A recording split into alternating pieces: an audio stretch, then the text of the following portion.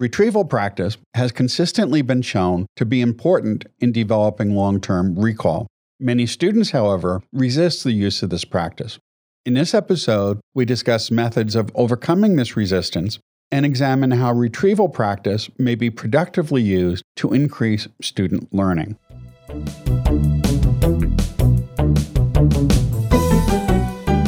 Thanks for joining us for T for Teaching, an informal discussion of innovative and effective practices in teaching and learning. This podcast series is hosted by John Kane, an economist, and Rebecca Mushtare, a graphic designer. Together we run the Center for Excellence in Learning and Teaching at the State University of New York at Oswego.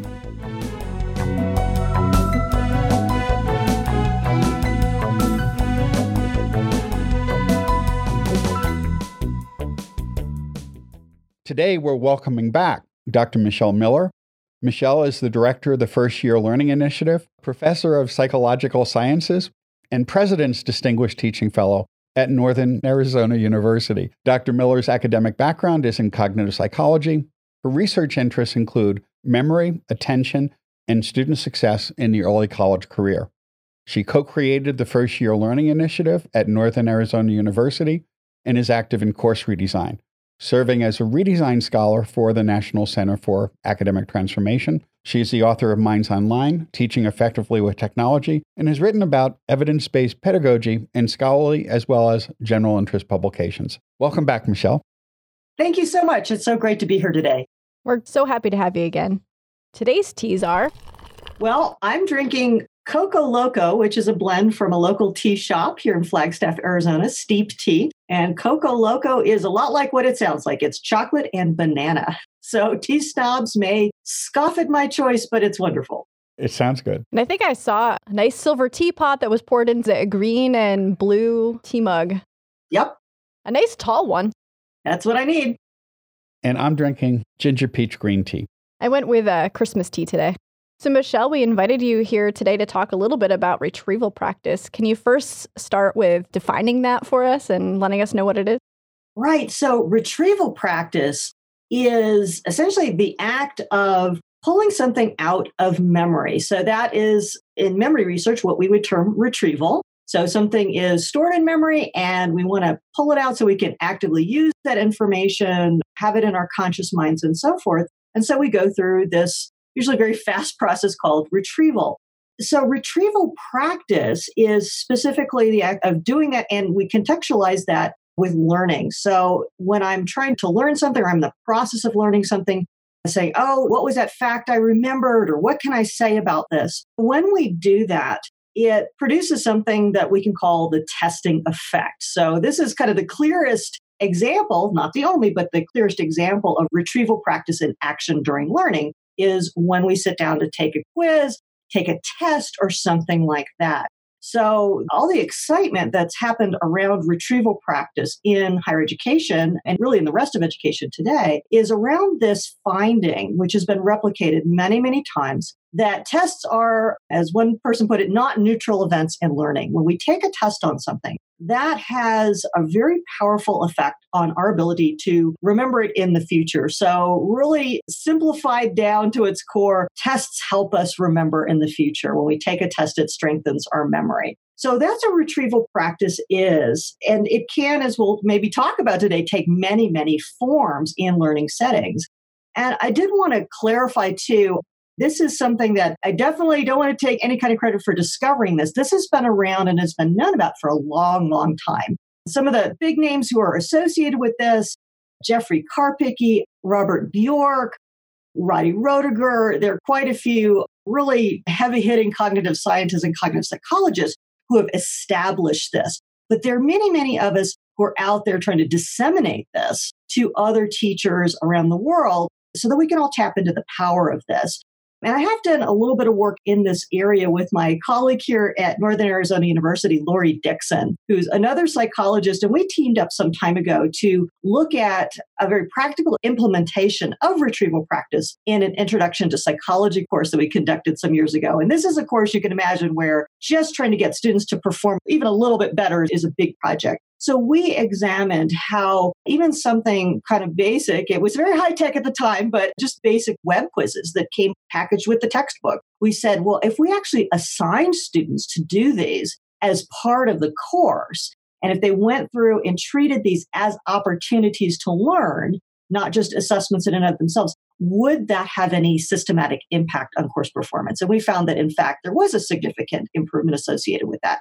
So that's kind of the landscape of what retrieval practice is and why we've been so interested in discussing this in the psychology of teaching and learning. In fact, I saw you present on that about 11 or 12 years ago in Orlando at one of the NCAT conferences. And it convinced me to completely revise how I was giving my classes. And it's made a big difference and resulted in some significant improvements in student learning. Given that we know so much about retrieval practice, why are faculty resistant to doing this? Wow, that's a great question. And that is one that I have been really facing a lot these days in my own practice, talking to other faculty members and disseminating this through some different activities I do in this area.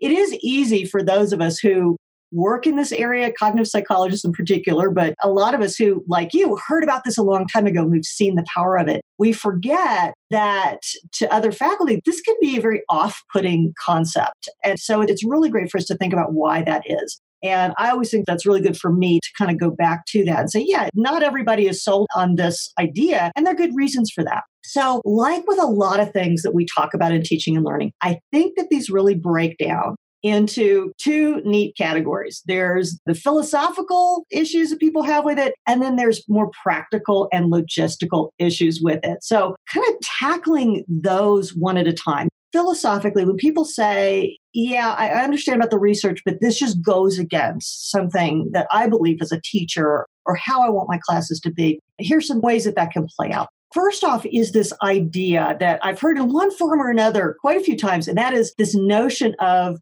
superficial learning. So, okay, sure, there's a study that showed that maybe people retain something a little bit better, but surely that's not this deep learning. Whatever that is, that's a concept that we all want. So do tests and exams. Does testing create just a superficial form of learning? And while, of course, I understand that, and I absolutely applaud faculty for really thinking deeply about that issue and caring about it, here's the thing, we got to define that. We social scientists, that's what we do. We have to kind of break things down and say, okay, what does deep learning mean? And I don't know that anybody has kind of definitively done that. But when I look at that, I say, well, this is not just one research study that showed a little improvement in a lab test. There's quite a few studies that do use realistic types of materials. It's not all just contrived laboratory studies.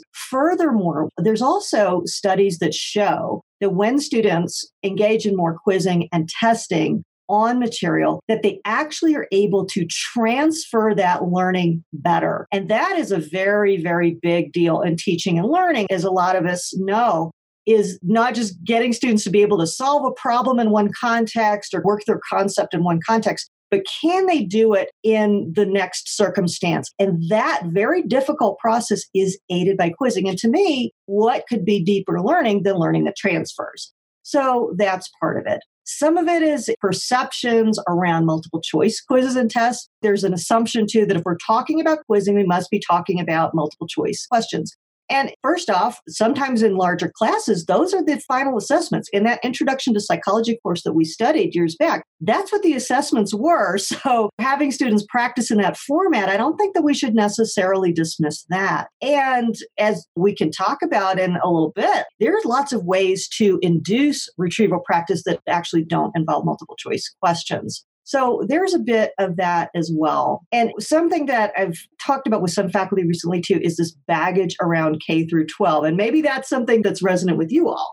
Yeah, that's given the testing effect a somewhat bad name because high stakes testing is being used in a lot of what's going on with K through 12. But that I don't think is what retrieval practice, as you're suggesting, is all about. Right. And I have to be cautious here. I really like how you laid that issue out in K through 12, that there is a reputation problem, and that has happened because of the high stakes standardized testing policy in the United States. And I got to be careful because I don't want to represent myself as an expert in K through 12 or in K through 12 education policy. But I don't think you have to be an expert in that to know that there's been a lot of seemingly pretty well justified public pushback against over-testing in K through 12. And yeah, I think that we absolutely do have to be aware of that. Students come to us in higher education. That's a system that many of them have been through. And our faculty are very aware and very cognizant of that too. So nobody's a blank slate here, not our students, not our fellow faculty. We have assumptions and ideas and experiences about testing that happen. I think those can be addressed. But yeah, that is definitely another very big barrier. We got to differentiate between high stakes standardized testing for the reasons it's done in K through 12 and low stakes testing and quizzing for learning as proponents of retrieval practice would have it. Some of the pushback I've heard from faculty fall into two categories related to this as well. One is that they assume that retrieval practice is best implemented in 100, 200 level introductory classes instead of upper level 300, 400 graduate level classes. And then the other area is that paper and pencil tests don't make sense in all disciplines. And so they assume that a test has to be in a paper pencil format, which could be online testing, or it could be multiple choice, or it could be essay questions. But I think that from being someone in the arts, like there's other ways to test beyond that, but we don't think of those as tests.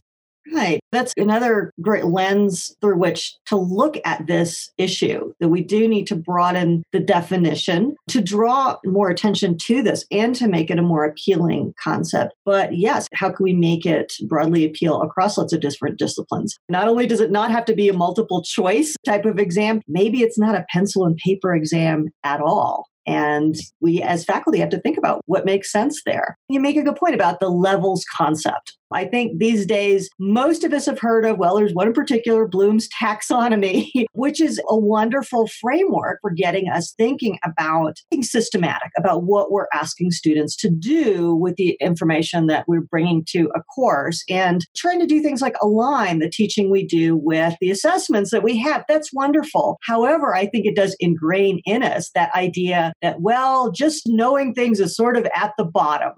You sort of get that out of the way, and then we go on to the good stuff. And from a cognitive perspective, these relationships are much more fluid and much more interdependent. So that, yes, absolutely, that higher thinking, that is what we want. That is what we should want. Or if we're in highly applied disciplines, if we're in the arts, for example, we need students to be able to do things with that information, but they have to have that. So I think it challenges us to think in new ways with that concept as well. One of the barriers I think some people have is they don't like to grade tests and so forth. But one of the things you mentioned in your book is that the testing effect's been known for a long time, but it was really difficult to implement in terms of low stakes testing, particularly when you're teaching at a larger scale. But as you've done yourself and as you suggest in your book, computer technology makes it easy to automate some of this, certainly more easily for multiple choice and free response and similar things. But it makes it a whole lot easier for both students to have multiple attempts at learning something using some type of mastery quizzing. And it makes it a whole lot easier for faculty who don't have to spend all their time grading. Right. And that's absolutely where the practical stuff comes in. So we've worked through some of the philosophical objections that no, this does not turn your classroom into some terrible assembly line concept of learning. It's not going to create a bad relationship with your students. It's not going to simply carry on a legacy of bad policy as people perceive it. It's not going to do those things. And then we do get to, all right, but what is this going to do to my life as a faculty member? And this is important stuff. Those who know me know I'm a big fan of James Lang's work in his books. One of his more recent books is called Small Teaching. And there's a lot of different takes on it in that book, but it really hits home with respect to we do have to think about not everybody's in a position to, nor should we even try sometimes to just take everything down to the foundation and rebuild, that we do really need to think about,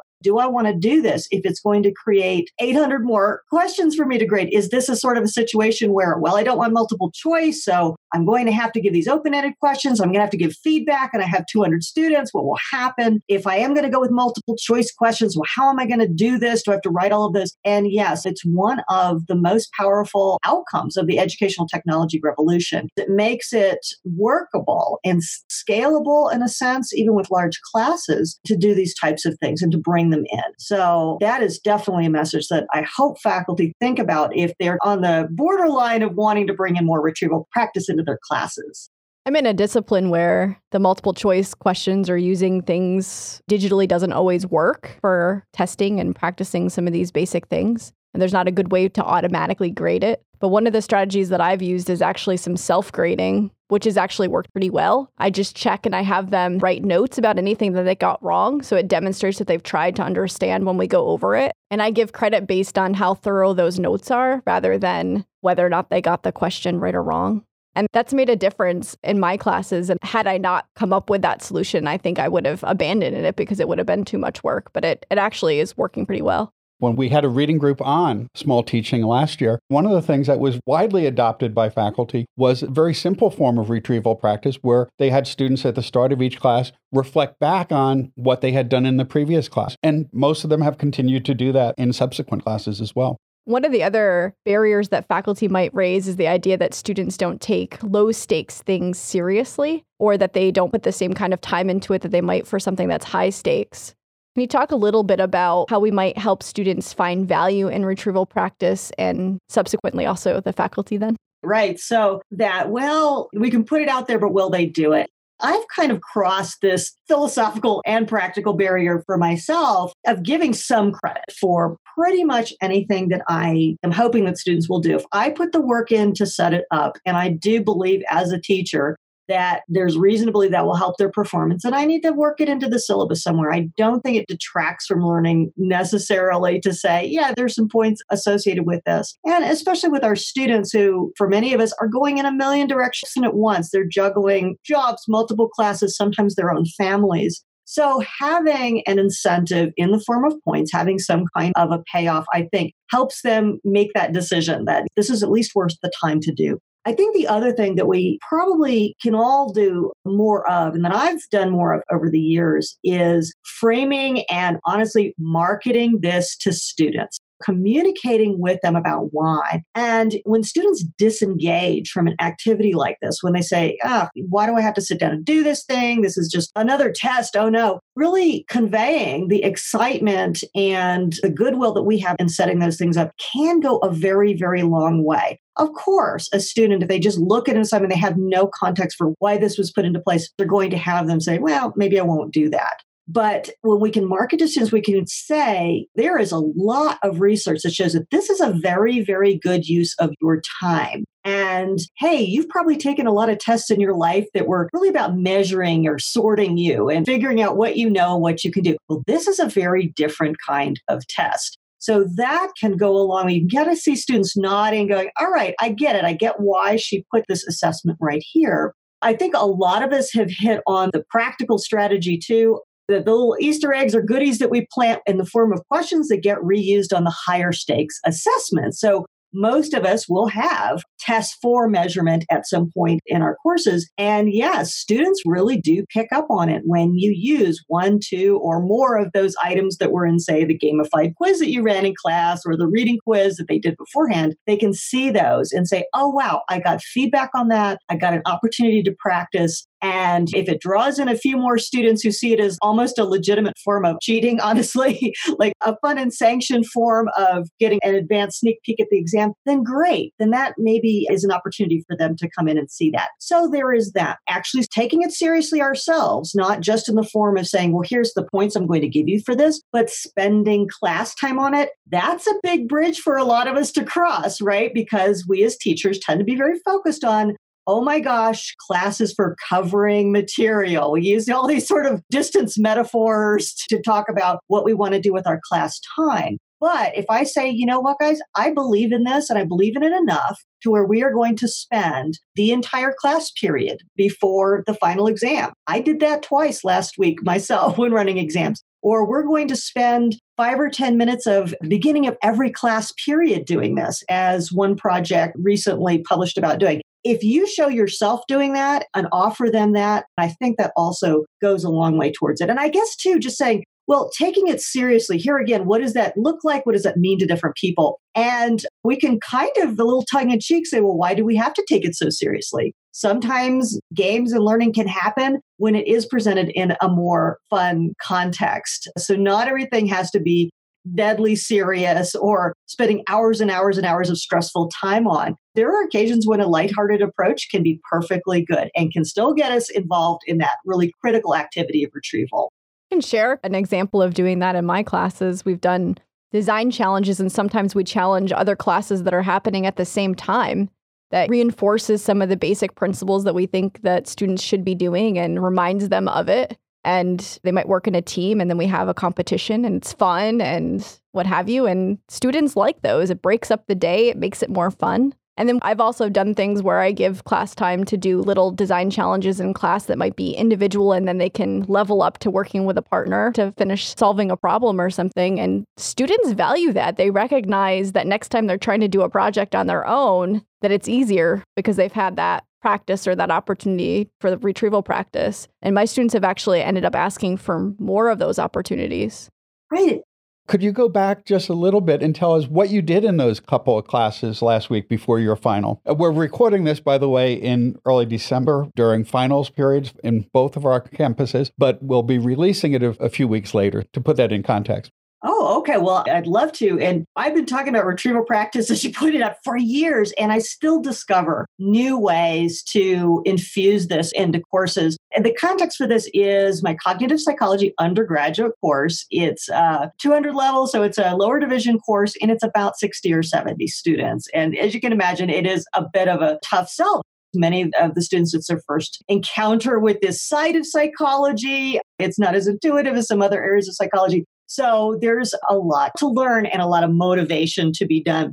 One of the ways that we bring this in this course is using a technology called Kahoot, and it's spelled Kahoot, and it's really very intuitive and functions very smoothly, relatively free of bugs. That's good stuff. It's a program for doing gamified quizzes of various kinds. What I did at different points in the semester and then really amped up at the last week of the semester is running these gamified quizzes. And this is something, by the way, that I hit on and got the idea to try based on a colleague named Nikki Bray, who's from Tennessee and has actually done some really systematic work in reformulating some of her courses around in-class quizzing in just really ingenious ways. So I saw some of her presentations and I said, I've got to try this for myself. I went with multiple choice questions. Kahoot does have some parameters. Questions do have to be short, very, very short. And so some people that may be off-putting, but you can put together quite a few of these. And so we would put this up on the projector and students had the option of dialing with either their laptop or their smartphone and weighing in on each question. The neat thing about it is it has an algorithm for giving points based on your speed as well as your accuracy. And it's got a little leaderboard so you can actually have a little in-class competition. Now, some people who use this do require all students to do it, and they actually issue points for performance. Now, I presented it very much as a practice activity and made it very, very clear because of my philosophy. I'm not going to assume that all students have devices or have smartphones or laptops or that they want to do that. But I said, look, remember we're talking about retrieval practice, guys. So the real meat and potatoes of this is not buzzing it on your phone. That's fun. But the real benefit of this activity is what you're doing sitting there in your seat. And you could be doing this with a piece of paper if you want. And that is what a few students opt to do. They try to answer the questions. They note what they need to go back and review and so on. And it's nice because it spits out at the end a whole report that tells me right away, okay, which questions do we need to revisit? Which ones do students have the hardest time with? And so on. That's one of the things that I just brought in. And yeah, it was a big deal. I sacrificed a chapter of quote unquote coverage so that we would have more time at the end of the semester. But to me, I would rather have students going into the final knowing that they've had this retrieval practice and they have a better chance of performing really well and earning a good grade on this material I care about than in honestly cramming in a little bit more mileage in terms of the quantity. Sounds like fun. You know what? It does really bring a fun factor. There's been a lot of different variations on in-class polling, and I will admit to this, I actually purchased and am the proud owner of a physical buzz-in quiz device, complete with a whole spaghetti nest of wires and an incredibly abrasive buzzer sound and everything. So previous to this, my educational technology did include, I think I could have up to 8 intrepid volunteers who would play a quiz game, and then I would have to appoint a points keeper and all this. And props are always a lot of fun. So when I say I believe in bringing in retrieval practice, I really do walk that walk. But I will say doing it via smartphone does allow for more participation, and I don't have to worry as much about the minutiae of scorekeeping and stuff like that. I've played with Kahoot a little bit at my classes at Duke, and students have loved it. We've talked a little bit about framing things so that students take the practice seriously. What do we do about the students who just push back? It's like, this is too much work, this is a lot of extra time, or that sort of argument.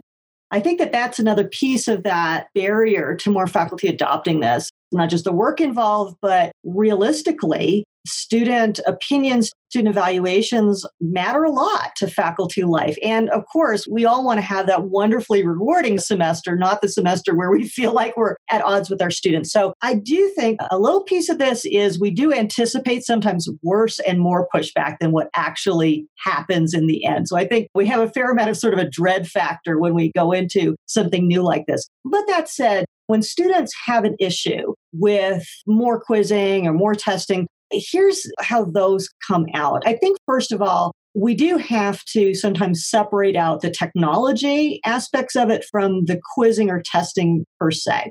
So, as John mentioned, this is one of the amazing things that educational technology does. But the flip side of that is if you've ever used technology for education in any shape or form, you know that it breaks down. And when it breaks down in a big class, that's a headache for everybody. It's a misery. So if you're trying it and things are not working out, you just got to figure out, okay, how much of this is the assignment, the activity per se, and how much of it is that wonky quizzing thing that I got from the publisher and it fell apart, or students hanging up when they're trying to dial in with the poll, and fine-tuning those. I mean, when I first used Kahoot, I decided it would be a lovely idea to put 4 chapters worth of material into a 40-question quiz. And when you get used to this, you know that they take a long time. I mean, 12 questions can keep you going for a very long time, especially if you're discussing. And some students got kicked out partway through, and then they weren't on the leaderboard. And I could have set the whole thing aside, but really that was more I needed to get the technology working. So that's a big piece of it. I think that sometimes it is a perception issue with the timing. Now, those of us who are just all over this as a teaching technique, we like to do reading quizzes before we talk about that material in class. So chapter 3 is up on the syllabus and your chapter 3 reading quiz is due on Sunday night before we do that. And that can provoke a fair amount of confusion and honestly griping with students. They say, why did I get tested on this when we didn't do it yet? We didn't cover it in class yet. And what do you know? That's another framing and communications issue. Once we know that that is why we're doing that, you get so much less on that side of things. But here too, we do also ourselves have to follow along with what we say. If we say you're doing this reading quiz so that we're establishing a foundation, we don't have to teach everything in the class itself. We can spend the time applying. Well, guess what? Then you do have to do that. So if I assign you to do the reading quiz on chapter 3, and then on that Monday morning, I go, okay, we're going to go over chapter 3, starting at the top, and I'm going to show you all the PowerPoints for all these things that you already read. Well, yes, then student morale and student support will fall apart at that point. Those are very good reminders. Yeah, I've pretty much adopted this approach all through my class, beginning when I first saw you present it. So I have students do the reading in advance. I have them take reading quizzes with repeated attempts allowed on those. And then in class, I have them working on clicker questions, and I and TAs go around and help them when they get stuck on problems. But there's an adjustment, and students, especially when I first started doing it, would generally say, but you're not teaching me. And you do have to sell students on this a bit. One source of resistance is that when students take quizzes, they often get negative feedback. When they read something and they read it over again, it looks more and more familiar. They've got that whole fluency illusion thing going, and they become comfortable with it, and they feel that they're learning it. Or similarly, if they hear someone give a really clear presentation on a topic, it feels comfortable. They feel like they're learning it until they get some type of summative assessment where they get negative feedback, and then they feel the test was somehow tricky. But it's a bit harder to convince them that actually working through retrieval practice, watching videos at their own time and pace, reading material as needed, and then spending class time working through those problems is as effective. I'm getting better at it, but it's been a long time trying to convince students. And I did take a bit of a hit in my evaluations, especially the first few times. Do you mean learning's not easy? students would like learning to be easy.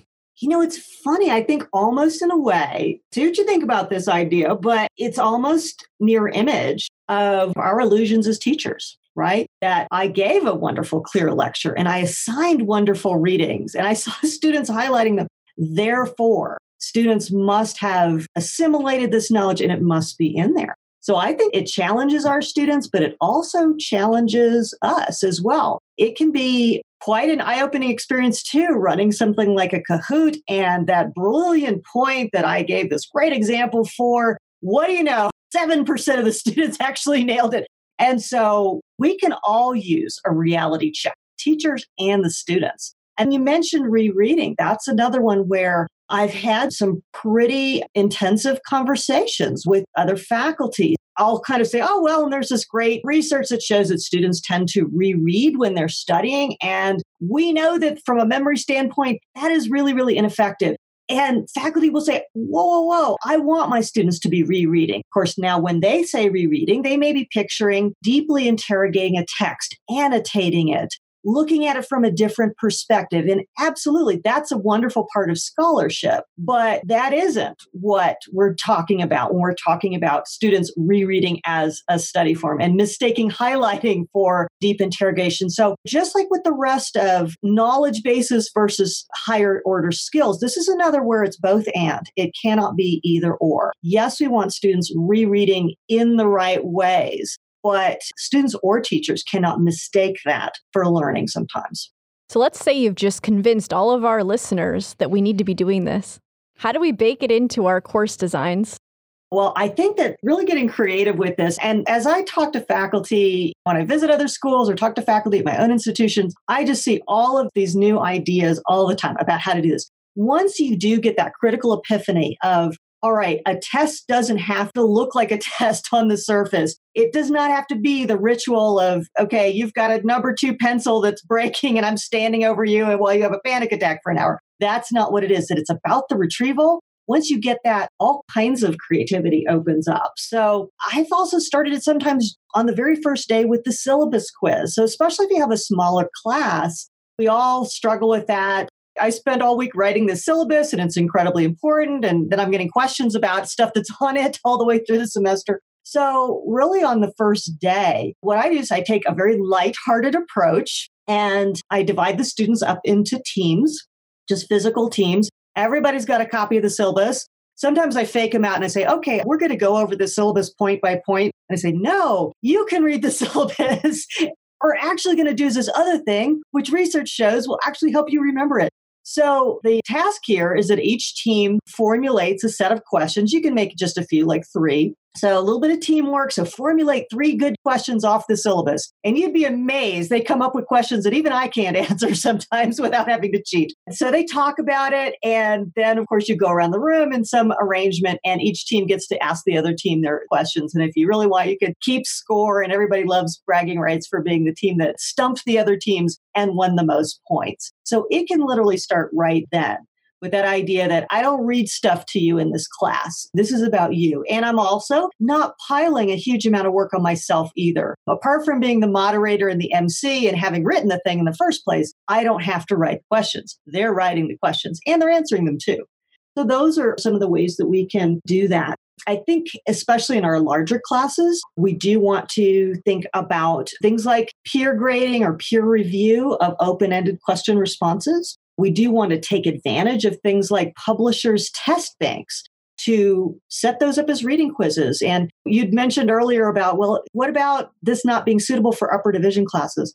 I had an upper division class that just wrapped this semester where we had reading quizzes as well. It may have been an upper division course, but it also served that purpose of, hey, you take a basic quiz over the chapter on Sunday, and that really sets the stage for us to have a more substantive discussion. All of those things are ways that we can do this. I think open-ended reflection as well. So tests that look nothing like a test, but are still retrieval practice. You'd mentioned about reflecting on what you learned last class period. So this sometimes goes by the name brain dump.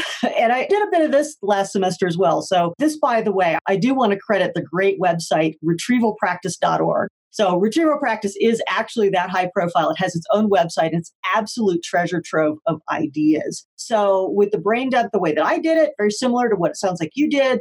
Every now and again, we start off class with you writing down everything you remember from last time on a piece of paper. I had students then turn to their neighbor and compare notes and see what they came up with. And I didn't grade those. This was not a heap of grading for me. But in the end, what they did turn into me for accountability and a few points was a very short reflection just on an index card. So what surprised you? And I review those and they're very eye-opening. But again, I'm not there to police or micromanage what they put on that card. So that's retrieval practice too. There's lots of different flavors that we can bring in. I do something similar with asking students to reflect on the reading in each module we work through. But because I teach fairly large class, I didn't want to have to deal with all the index cards. So I just have them fill out a simple Google form, and then I can skim through it and assign grades much more easily than shuffling paper. But it's the same basic idea, and it's worked quite well. Absolutely. Do you have any other examples of the kinds of little tests that faculty can run that don't look like tests? Right. So tests that don't look like tests. Well, here's another that was probably a little bit more practical for a small class. And this is how I ran this. It, like the brain dump exercise, the way I ran it, was also very cyclical and very student generated. So we started out each class at the beginning of each week with students generating a set of quiz questions based out of the assigned reading. So we didn't actually, in this particular example, have pre-quizzes or something like that. But students came in knowing that they could bring their book if they wanted, but they would need to sit down and write for me 3 questions, whether short answer or multiple choice. Then I could flip through those and I would really quickly put those together for a quiz that went out the subsequent day. So we're alternating between generating questions and then returning to those questions. And then I would pass that out. I told them, treat this like a realistic test.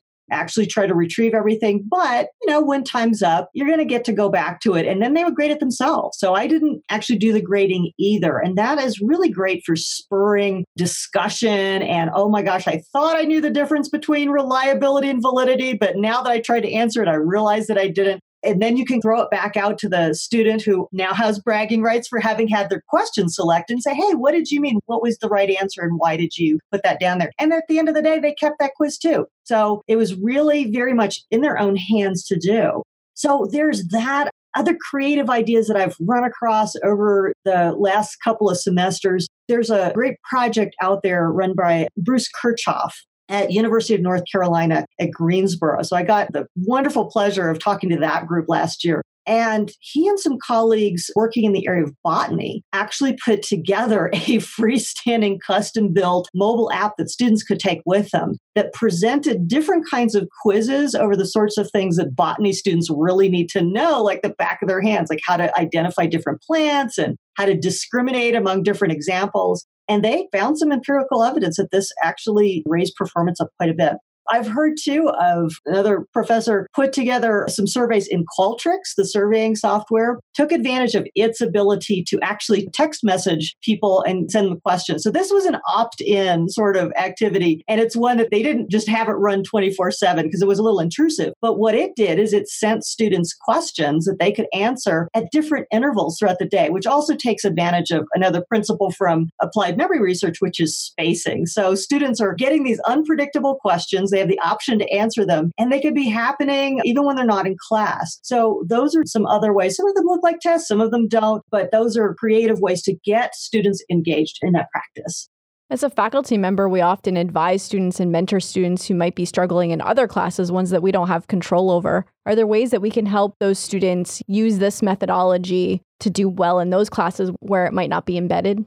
Right. And that's so great that you bring that in as well, because ultimately that is what we need as teachers. And that maybe circles back to yet one other piece of objection that I've seen. Actually, this time in a published article from a few years back that said, well, are we doing too much for students? Are we scaffolding them too much so that they're going to grow really dependent on these kinds of aids like reading quizzes and reading questions? But if we also have in our mind very intentionally that what we want students to have at the end of the day is also something they can walk away with, I think that we do have to be very mindful of like, okay, let's not create the impression that just because retrieval practice is so important that you have to sit there and wait for me to put together this specific kind of reading quiz for you. So I think here the really powerful message is, once again, that once students take this to heart, once they've not just been told this, that, oh, well, you should quiz yourself as a study strategy, but they've seen that I believe in it to the point where I'm going to put time, energy, and work into it as part of my class. And maybe they've even seen the results. They've now had their own little before and after experience of what happens when I do this,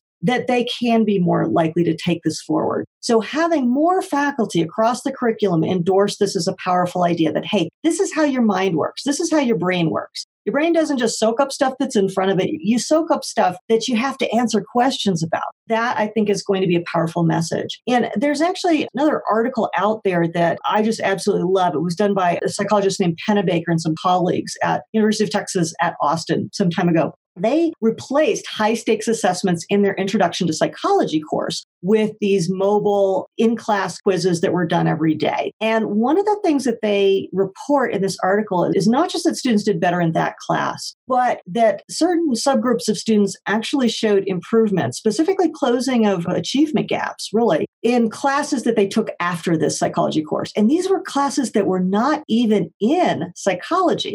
So you think about that for a minute. How does that happen? Now, nobody knows exactly for sure because this was kind of an unexpected finding in this study, was my impression. But a real possibility is that when students have sat in this class and every single day, they have seen the power of taking a quiz, of spacing out their learning and attacking it in a very active learning approach. Once they've seen that happen, they're more likely to go home and say, you know what, I can do this in my biology course too. I don't have to sit there with the teacher's quiz, but if I attack it in the same way, I might get the same results.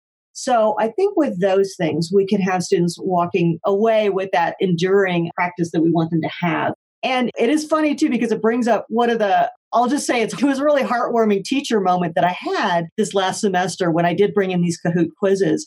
The run up to the first exam, I'd done my fancy little in-class quiz and was kind of patting myself on the back of what a great leader I was. So I came in to, I think it was the class right before this exam, and I come plowing into the classroom and it's dead quiet. And there is a student at the front of the classroom. He has commandeered the podium and the computer. And what has he done? He's accessed the Kahoots, which I gave him the links, they're out there for all the students to see. And he is running them. And the rest of the students in the class are taking them just as seriously as when I was administering them. So they're running through the questions again, giving it another shot.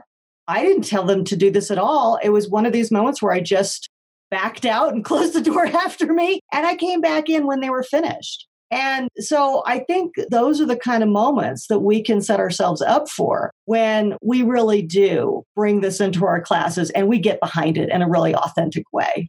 I think one thing, Michelle, in the way that I asked the question, I had also asked it from the perspective of if a student hadn't had the experience of doing a retrieval practice in a class. So if you're working with a student maybe outside of class or as an advisor, are there things that we could do to help those students adopt those practices even if they haven't seen it modeled for them?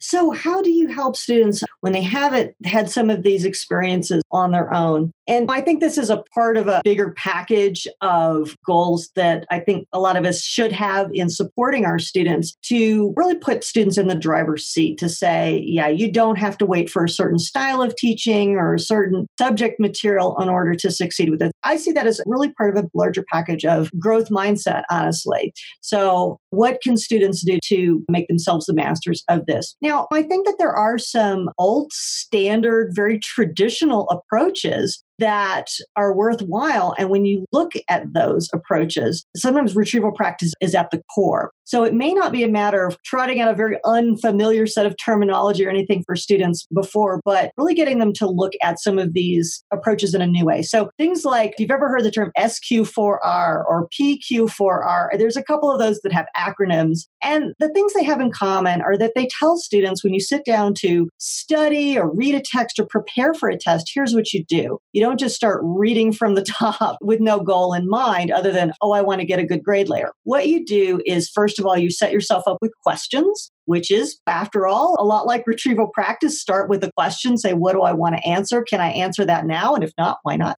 To read your text or go through your material very intentionally around those questions. And then there's always this piece of recite or review. That's what one of those R's stand for in some of those traditional systems. And that means closing the book. That means closing the book and saying, okay, I've sat here with this material for this amount of time. What can I actually say about it at this point?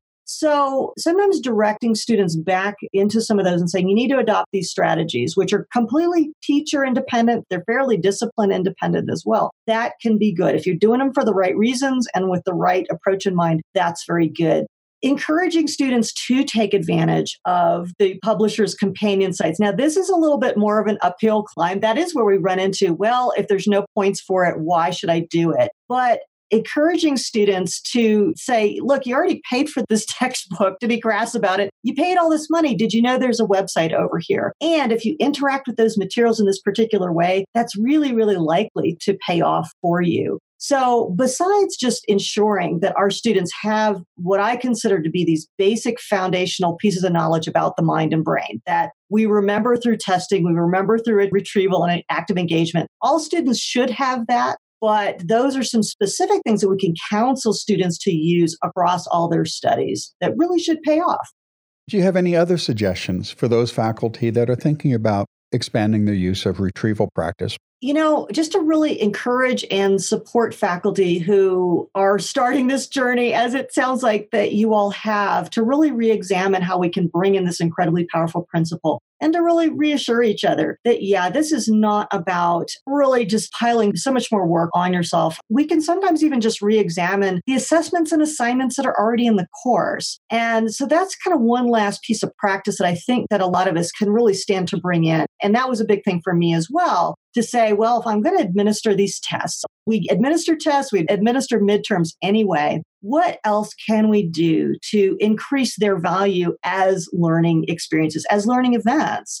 So here's another where I've brought in various forms of test discussion activities. Instead of standing in front of the class with that deadly, the day after the test class period where I say, let's go over it, to realize, that probably will not work that well. But one of the amazing things that we have learned from the research on retrieval practice is that it's not just in the moment, in the taking of the test, where this advantage to memory happens. It actually creates a sort of a receptive window for learning and for review when we've just taken a test on something. So if you've got a midterm in your class already, well, hey, why not carve out the time after that test is up to, say, give it back to the students? Like, I photocopy the exams before I've graded them. They have no feedback on them whatsoever. And I hand them back to students as a group discussion exercise. They say, all right, here's a blank copy of the exam. Your group can fill out this blank copy together, just knowing what you know, revisiting all those questions, having those good discussions about what you understood and what you didn't. And I offer a little bit of extra credit for really good performance on that. And there's other ways to work that out so it actually takes off as a small group exercise in the class. But regardless of the specifics of how you make something like that work, the spirit of it is the same. That when you sat down to do this, to try to drag all this information out of memory,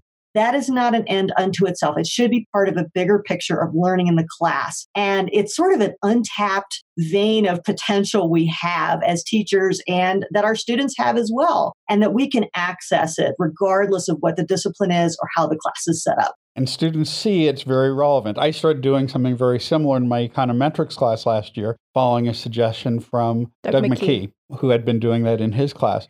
And it worked remarkably well. It turned what was normally a pretty unproductive class period where we'd go over the test and the people who did well would just be really happy and pretty much ignore any discussion. And the people who did badly were just sitting there unhappy and not really being very receptive. But when they sit there and they're explaining it to each other, it seems like a really ripe time for them to learn the material much more deeply. I remember the first time that you implemented that, you sent me a text message with a photograph of his students taking a test, and it looked very active. And they were having fun. Yeah. One of the nice things that came out is I was wandering around listening to their conversations, and I was hearing people say, oh yeah, now I see where that came from. Or someone would say, well, when did we learn this? And then someone else would say, well, remember when we worked on these problems? And it just helped them make connections. And the power of peer instruction is so remarkable. I'm going to do it in as many of my classes as I can. That's perfect. That's what we want as teachers. And that's what our students benefit from.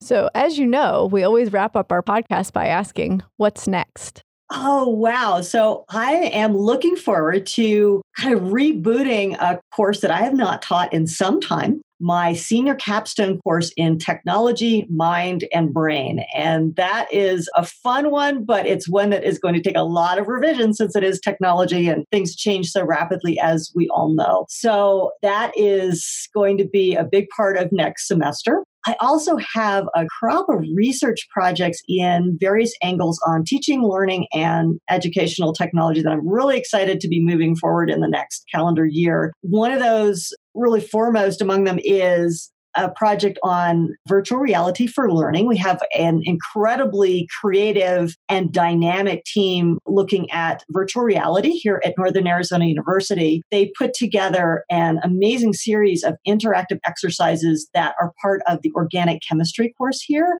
and teach some of the challenging concepts in that extraordinarily challenging gateway course. And so we now have a whole set of data from students who went through and did this at varying points during the semester. We got their feedback. We've got all different kinds of psychometric measures that we gathered from them at the time as well. So I cannot wait to be tackling that and looking at all kinds of angles on how this part of technology is impacting student learning in this course. Sounds like some exciting adventures. That sounds like a wonderful research project. Looking forward to seeing what you find. It was a real pleasure to talk to you again, Michelle. Thanks for spending some time with us. It's wonderful to talk to you. Thank you. Oh, likewise. Always a pleasure to talk to your listeners.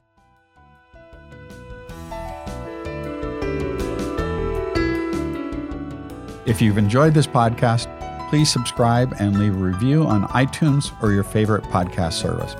To continue the conversation, join us on our Tea for Teaching Facebook page. You can find show notes, transcripts, and other materials on teaforteaching.com. Music by Michael Gary Brewer.